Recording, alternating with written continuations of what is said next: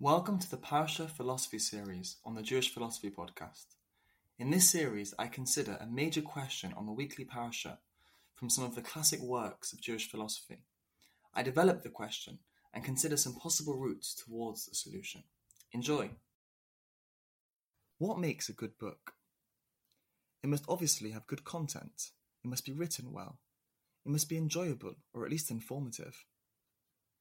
A good book is where after reading the book, the reader feels enlightened, or even in some cases, being changed as a person. If these conditions have been fulfilled, we enjoyed it, we feel enlightened, etc. We tend to overlook one other natural feature of all human-made books, and that is that there is a natural tendency for books to contain unnecessary material.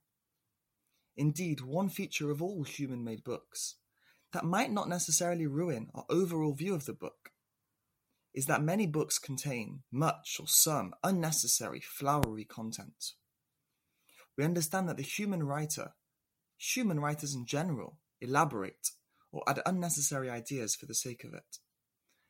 We understand that there is a poetic license for every writer to repeat themselves or to add even unnecessary content. The point being that a book can still be good, or even a classic, and yet contain some parts that seem unnecessary for the overall narrative theme of the story. However, whilst this is true of human-made books, a book written by God has very different criteria. If it contains unnecessary parts, if it contains extras, elaborations, then we think that something is seriously wrong.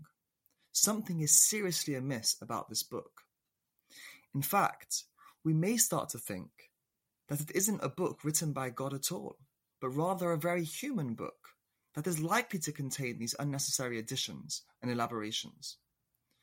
We might feel concerned if we find seemingly unnecessary ideas or sections of the Torah, of the Bible, that seem to play no role for the overall narrative of the Torah. In fact, their role is completely elusive. And this concern is present in this week's parasha, Parashas Noach, as I will now demonstrate. After telling us the entire story of the flood, of Noach's trials and tribulations, of the dove, of the destruction, etc., the Torah concludes with a seemingly unnecessary, extensive list of various families that emerged from Noach. The Torah writes, "These are the lines of Shem, Cham, and Japheth. The sons of Noach, sons were born to them after the flood. The descendants of Japheth, Gomer, Magog, Madai, Yavan, Tuval, Meshech, and Tiras. The descendants of Gomer, Ashkenaz, Ripas, and Togarma. The descendants of Yavan, Elisha and Tarshish, the Kittim and the Dodanim. The descendants of Ham, Cush, Mitzrayim, Put, and Canaan. The descendants of Cush, Seba, Havila, Sabta, Rama, and Sabteka." I think we get the idea, but the list goes on. And this goes on and on for an incredible 32 verses.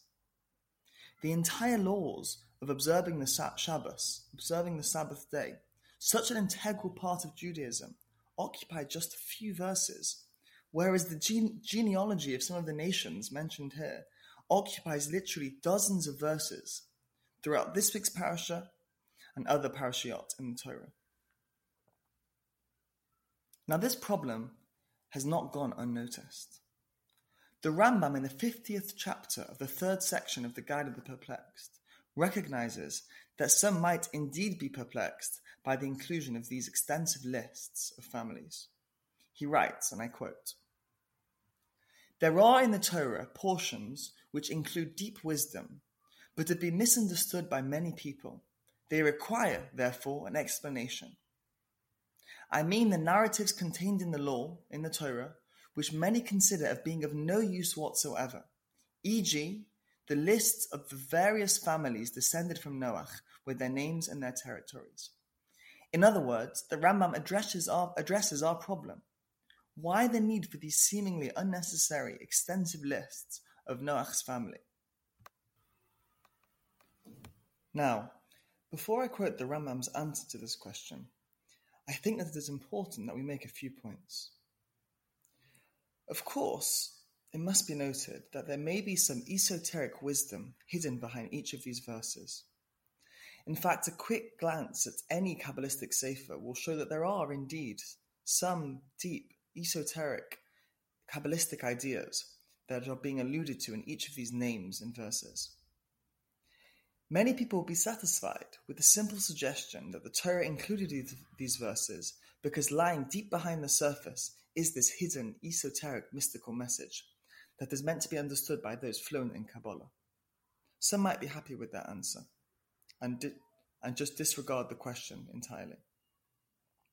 But some might feel that this is simply an ad hoc way of avoiding what seems to be a serious issue. Of course, I can simply assert that whatever seems unnecessary in the Torah is simply mystical. But that is not a way of dealing with the issue if we assume, quite reasonably, that the Torah can be understood on some level by everyone. So although we can accept that there are some mystical explanations of these verses, we can still legitimately wonder why these verses were included. And for this we turn to the answer of the Rambam. He writes, "It is one of the fundamental principles of the law that the universe has been created ex nihilo, and that of the human race, one individual being, Adam, was created. As the time which elapsed from Adam to Moses, Adam to Moshe, was not more than about 2,500 years, people would have doubted the truth of that statement if no other information had been added, seeing that the human race was spread out over all parts of the earth in different families and with very different languages, very unlike the one to the other. In order to remove this doubt, the law, the Torah, gives the genealogy of the nations and the manner how they branched off from a common root.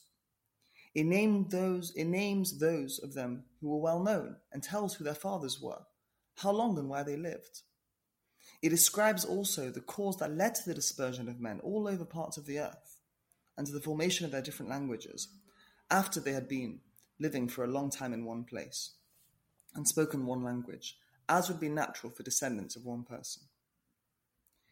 In other words, the Rambam is saying that the Torah included the genealogy of these families in order to justify the idea that all of humankind descended from a single couple, from Adam and Eve, from Adam and Chava.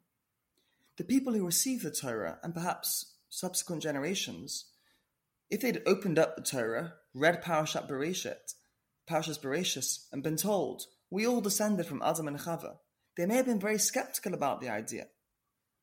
They see people speaking different languages and different cultures, and we're expected to believe that this all originated with just Adam and Chava, with just a single couple. In order to remove this doubt, the Torah traced back their genealogy to show that yes, indeed, everyone was descended from one couple.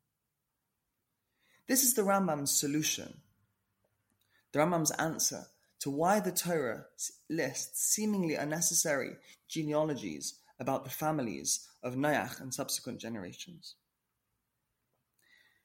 Now, whether or not this answer appeals to you, I think there is one serious question which I want to leave you with this week. Why is it so important that we know that we are all descended from one couple? Why is this a comparable belief to the idea that the world was created ex nihilo? Why does the Rambam think that this idea, the whole story of Adam and Chava, is so important? I mean, I understand that some beliefs are fundamental to Judaism, like Matan Torah, the giving of the Torah, the Exodus, perhaps other episodes in the Torah. But why is the idea that we are all descended from a single couple so vital? The Torah has to go to great lengths to justify this idea. Why is it so important? I think that this question needs much thought. Thank you for listening. Shabbat Shalom, and see you next week for Parashas Lech Lecha.